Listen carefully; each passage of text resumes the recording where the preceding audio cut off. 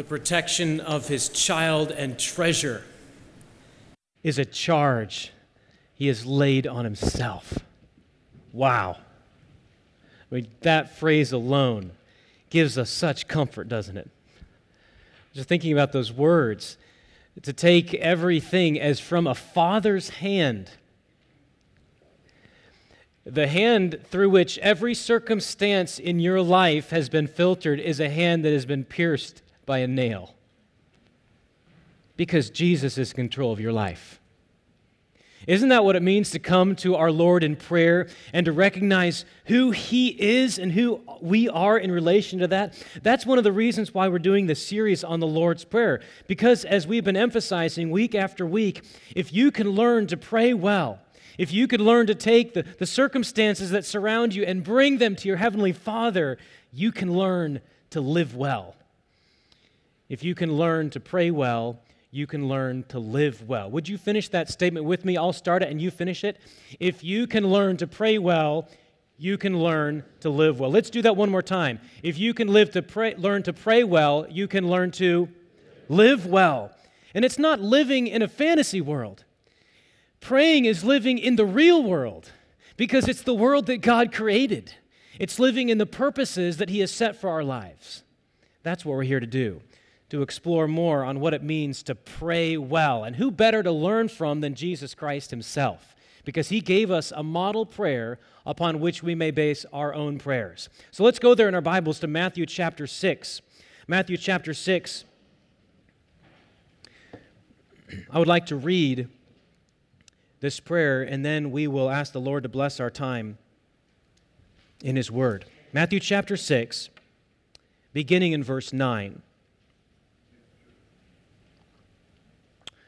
Our Lord instructs His followers, "Pray then like this. Our Father in heaven, hallowed be your name. Your kingdom come. Your will be done on earth as it is in heaven. Give us this day our daily bread, and forgive us our debts, as we also have forgiven our debtors. And lead us not into temptation, but deliver us from evil." Let's go to the Lord in prayer. Our Father, we need your word. We need your Spirit to move among us. We need to be fed spiritually. I pray that you would open our hearts. I pray that you would banish unbelief and doubt. I pray that you would comfort people who are sorrowing, prick the consciences of those who are hardened. And I pray that all of us would come to a greater understanding of who you are and respond accordingly. And I pray this in Jesus' name. Amen. We've been working our way through this prayer petition by petition. We actually started with an introductory message talking about God as our Heavenly Father and why the fact that we approach God as our Father shapes everything we do in our prayer.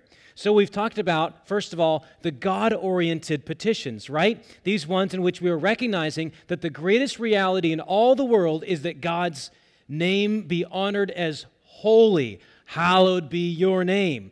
How is it that God is going to hallow His name? How is it that God's name will be honored as holy?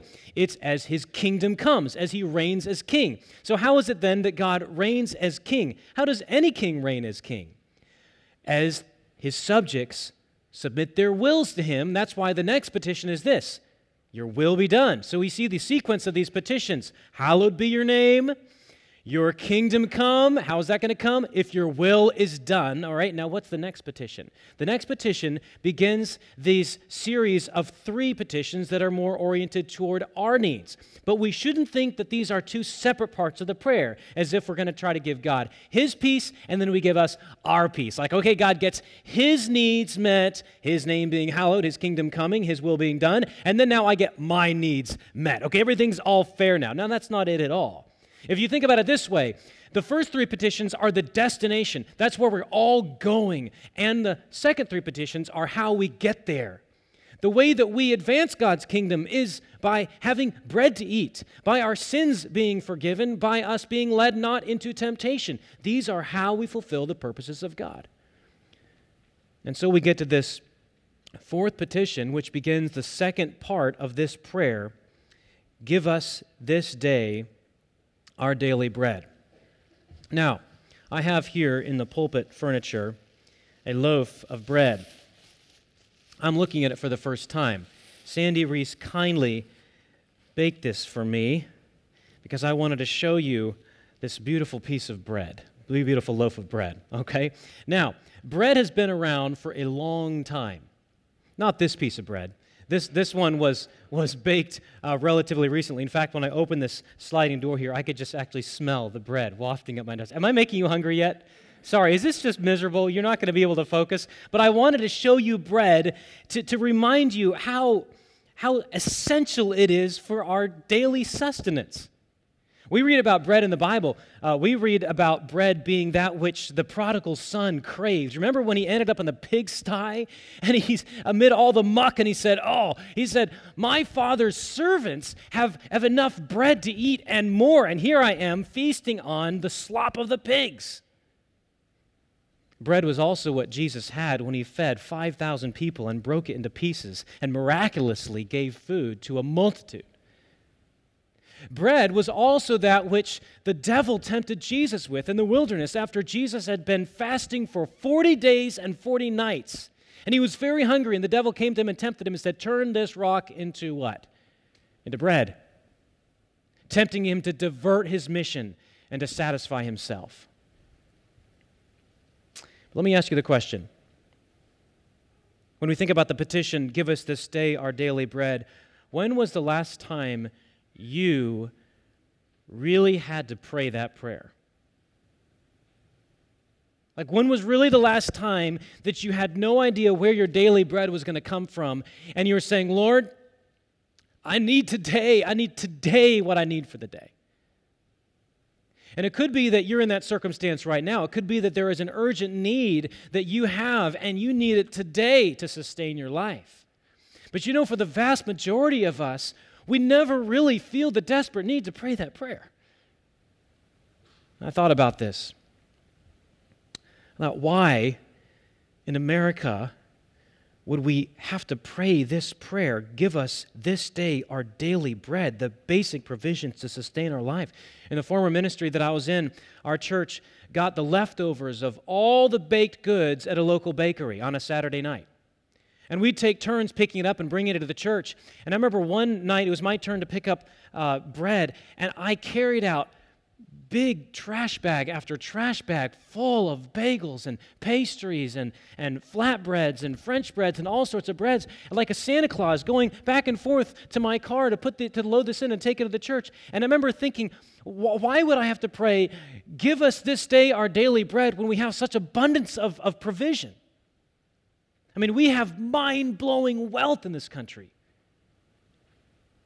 Even if you are on the bottom 10% of the socioeconomic scale in America, you are still above the top 10% of the vast majority of nations in the world. If you really think about it, just clean water, having clean water piped right into your home that is heated by power plants. You're able to get into your car that's climate controlled and go from place to place.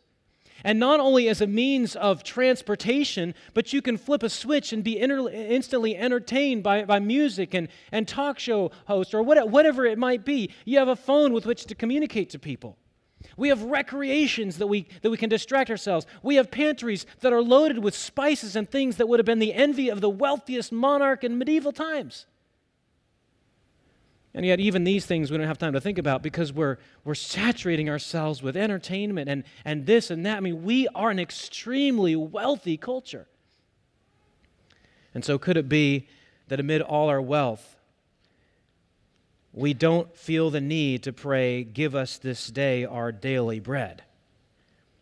Has our wealth, has our insurance programs, has our sense of security somehow numbed us to our need? As I thought about this, I thought about this passage and our need to pray it, and our need to be sincere and desperate and earnest in the way we go to the Lord with this. I thought, why is it that we think this way? And I think it's this, that this petition, give us this day our daily bread, it collides with a couple attitudes that we tend to have. And one of those attitudes is an attitude of self-sufficiency, that thinks, I really have a lot more, I don't need to depend on God for everything. And the other attitude we have is an attitude of entitlement.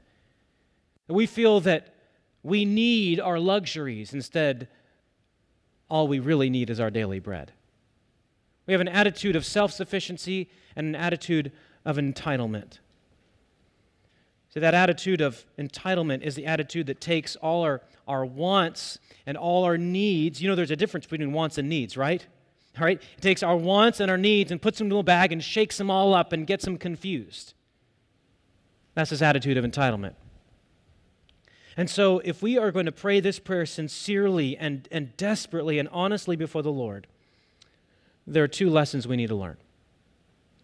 And these will form the structure of the message this morning. They're taken from implications of the text right here. We first of all need to learn a lesson in dependence. A lesson of dependence. And second, we need to learn a lesson of purpose. Dependence on the giver and purpose for his gifts. And if we don't learn these, then we will not pray properly this prayer. Give us this day our daily bread. First of all, the lesson of dependence. In order to pray sincerely, give us this day our daily bread, we must know and feel our complete dependence on God all the time. Notice the wording of this petition. It says this, give us this day our daily bread. Did it ever strike you that the prayer is not, let us earn our daily bread? Let us barter for our daily bread.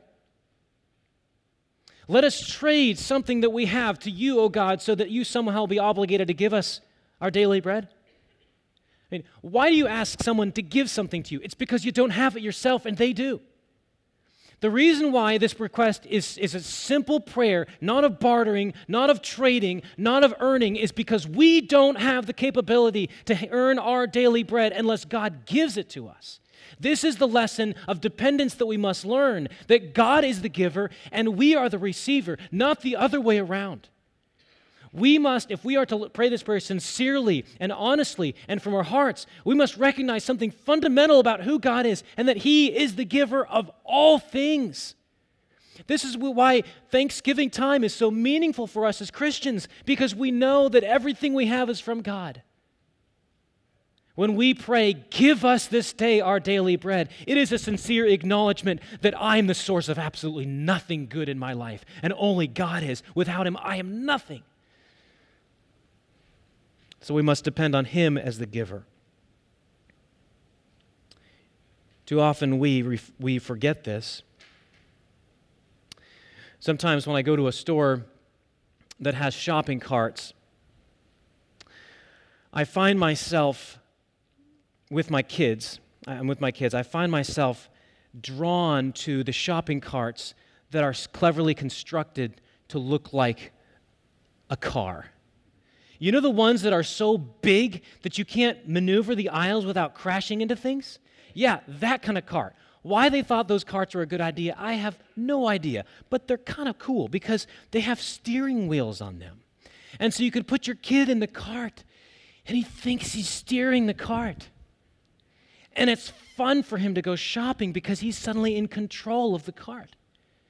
And he's steering that wheel and he's like, this is awesome. I'm in control of this cart. When in fact, Daddy is the one that's pushing the cart. And how foolish it would be. Now, my kids have never done this, but how foolish it would be for a child to be like, Daddy, I'm turning the wheel this way, but the cart's going this way. Who's really in control of this cart anyway? Sometimes I feel like we're that way with our lives with God. We think we're in control. We think it comes from us. And yet God is the one who is in control of everything. I mean, God is the ultimate giver of everything. We depend on Him for everything. Yet we have this attitude of self-sufficiency by which we rarely feel moved deeply within ourselves to pray, "Give us this day our daily bread." But self-sufficiency and security, they're only a delusion. I was reading recently about the late author and Holocaust survivor Elie Wiesel. And I hadn't realized this, but he started a charitable foundation that was worth around $15 million. I'd read some quotes from him because he's not a believer, but a very inspiring thinker. And I realized that in 2008, all the $15 million was suddenly gone. What had happened? He had been the victim of the Bernie Madoff Ponzi scheme. And virtually all of the $15 million had been evaporated. And not only Elie Wiesel, who was the head of that foundation, but many, many other people. The number is astonishing. $50 billion was defrauded from investors. When we read about things like that, it just blows our mind how that all that wealth could suddenly have been just evaporated. I mean, everything you had invested in all your life is suddenly gone. I mean, I was looking at the names, celebrity after celebrity after celebrity with undisclosed amounts that had been wrapped up in this scheme. But it isn't always as dramatic as Ponzi schemes and fraudsters like Bernie Madoff. It's the loss of health. It's a bad turn in the economy. It's a loss of mental well-being. It's fragile relationships. I mean, everything about our lives makes us realize that we are really in control of nothing that can make us understand, no, I'm not self-sufficient. I'm utterly dependent. Isn't it true, as the wise proverb says, that he says this, "Do not toil to acquire wealth. Be discerning enough to desist. When your eyes light on it, it is gone. For here it is. Suddenly your wealth sprouts wings, flying like an eagle toward heaven." Doesn't wealth have the ability to do that? It's like, where did all my wealth go? It sprouted wings and just flew away. That's what happened to it. That's what happens to wealth. What is the temptation for those of us who live in such a wealthy country? You may not consider yourself wealthy, but by world standards, you are. What is our temptation? It is what Paul says in 1 Timothy chapter 6, "As for the rich in this present age, charge them not to be haughty, nor to set their hopes on the uncertainty of riches." The uncertainty of riches. That's what we need to understand as American believers who feel often so secure in our wealth, so secure in our insurance, in all the programs that we have to make us rest. We really can't rest in them at all. The uncertainty of riches, my friends. Don't rest in that. Don't hope in that. Hope in God. He's the giver of all.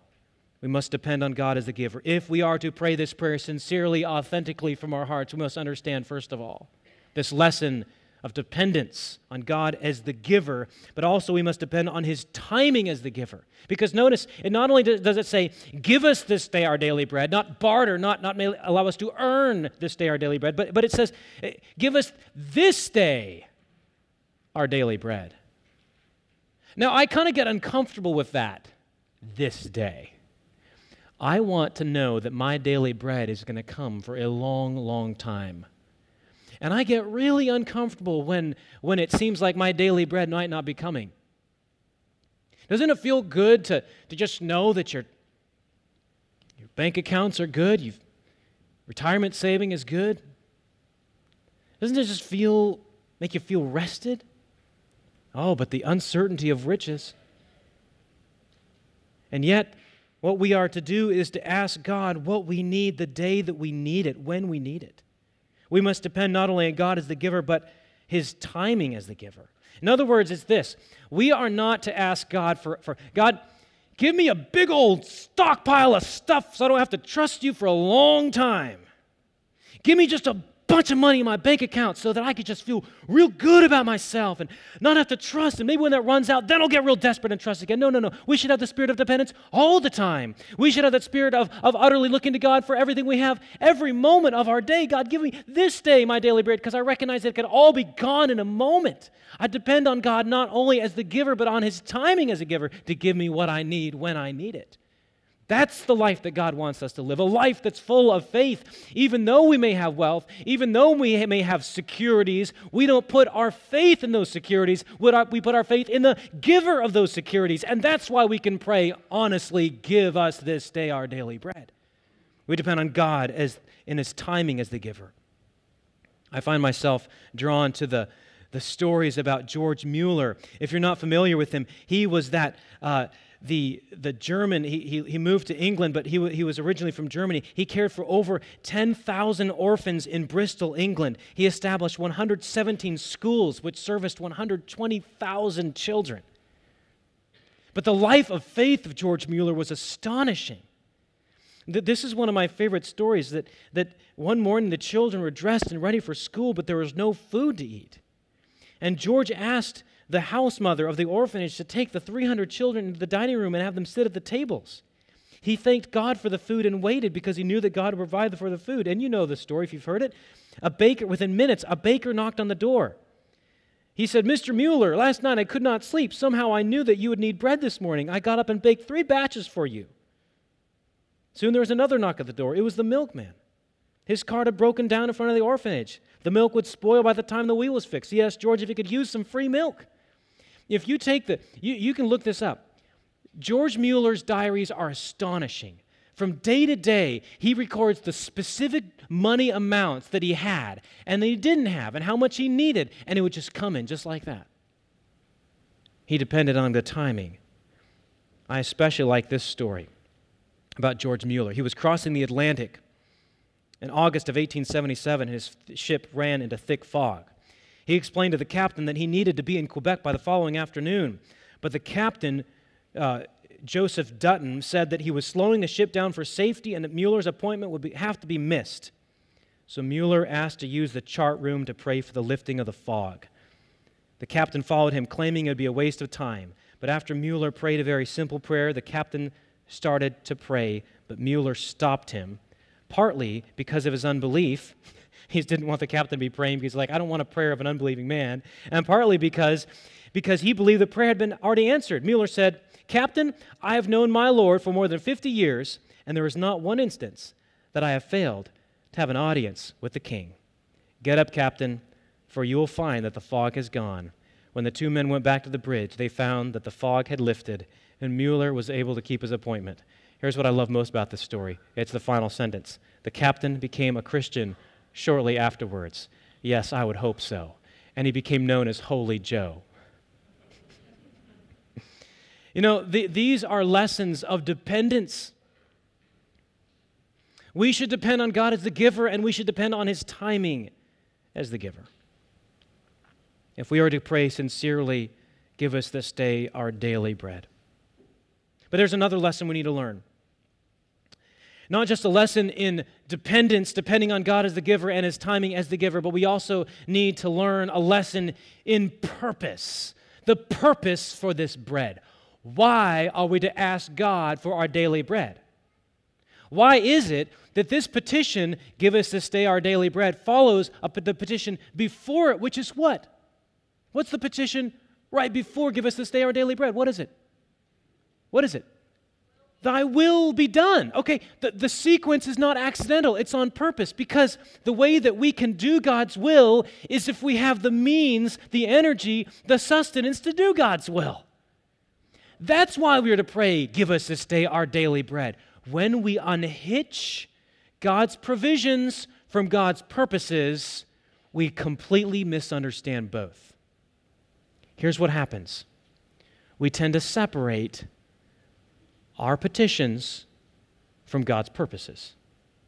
And when we do, we always get into trouble. This is exactly what James was getting at when he said this. You ask and do not receive because you ask wrongly to spend it on your passions. This is what happens to us, brothers and sisters in Christ.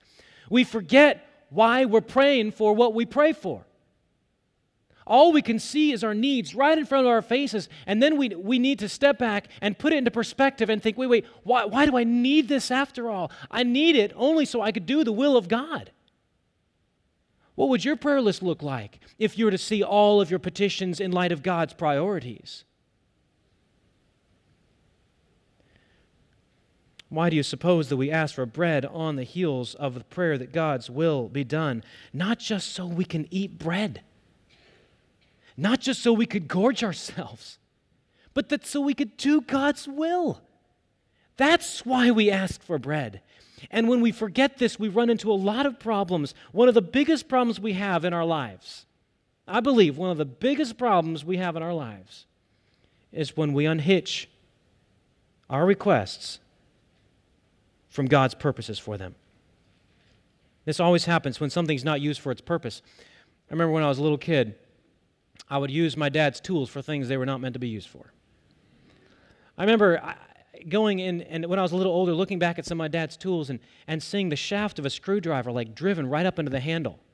Because I would use a screwdriver as a chisel. I'd take the hammer and I'd just chisel, and it would just drive that shaft right up in there. I never heard it from my dad, but I wonder if he'd go into his toolbox, into the garage and think, what in the world are going on with my screwdrivers? Like, all the shaft is driven right up into the handle.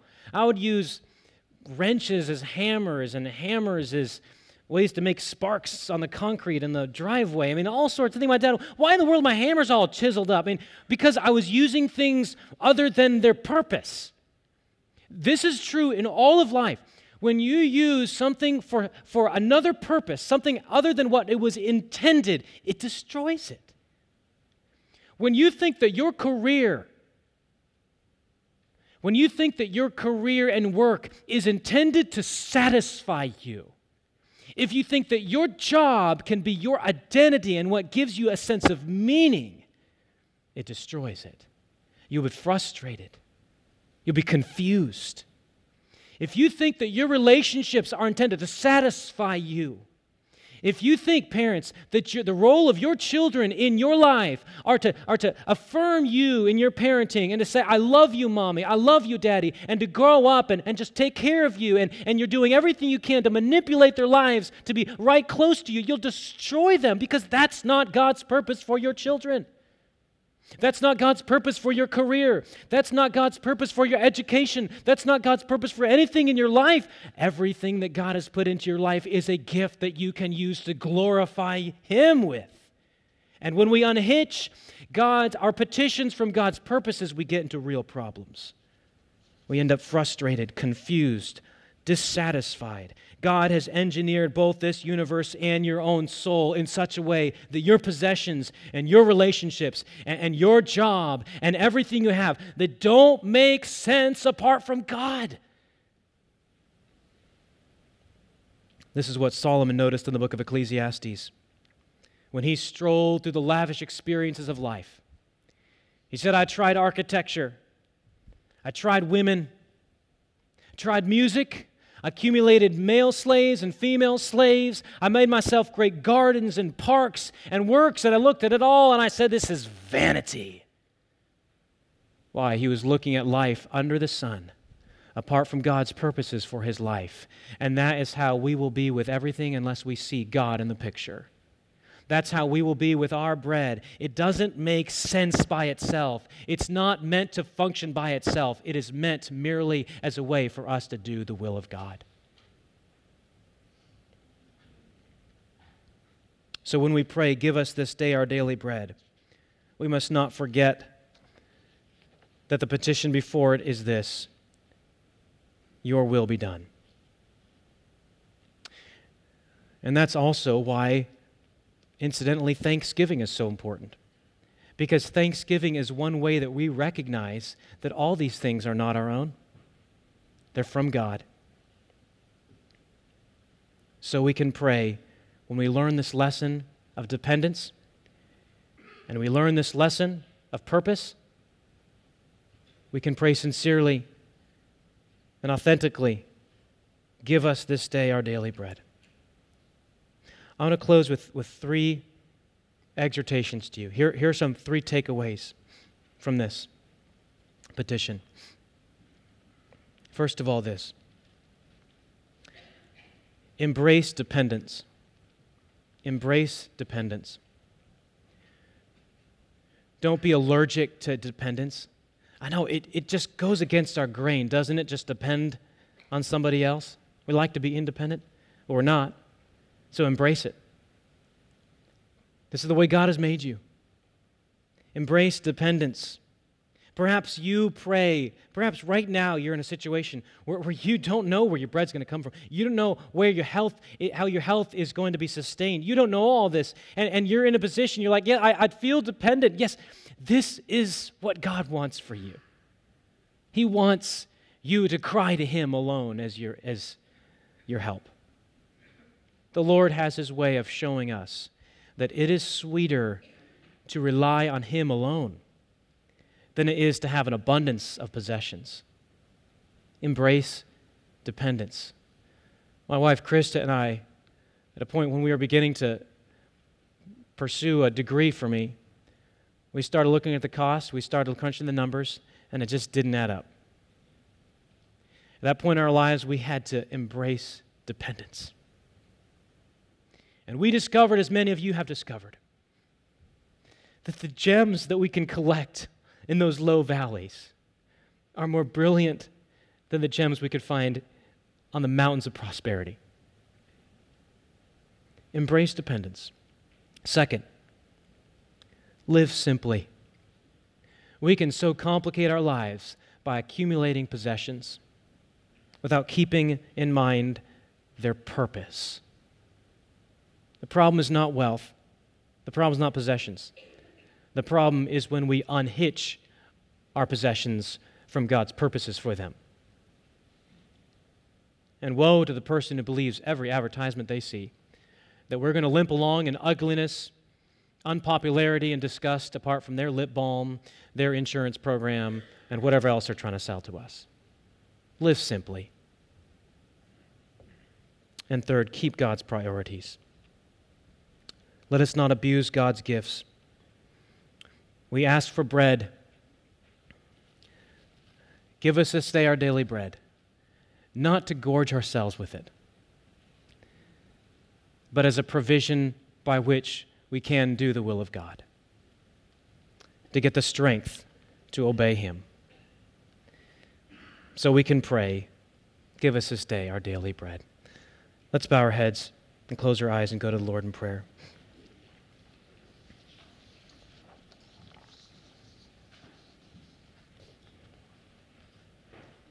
In a moment, we're going to prepare to observe the Lord's Supper. As your eyes are closed and your heads are bowed, take this moment to listen and reflect that Jesus is the bread of life. Any bread that we eat, any provisions we have will perish. There is one that will not, and that is Jesus Christ. He said, "I am the bread that has come down from heaven." Truly, He is our daily bread.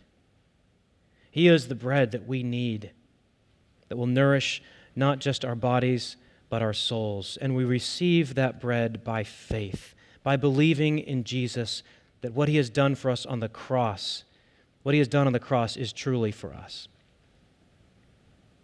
If you haven't done that, I urge you to believe in Jesus Christ. Accept Him as your bread, not that perishes, but a bread that lasts for eternal life. Our Father, thank You for the time we've had in Your Word. I pray that You'd help us as we prepare our hearts to observe this table. In Jesus' name, amen.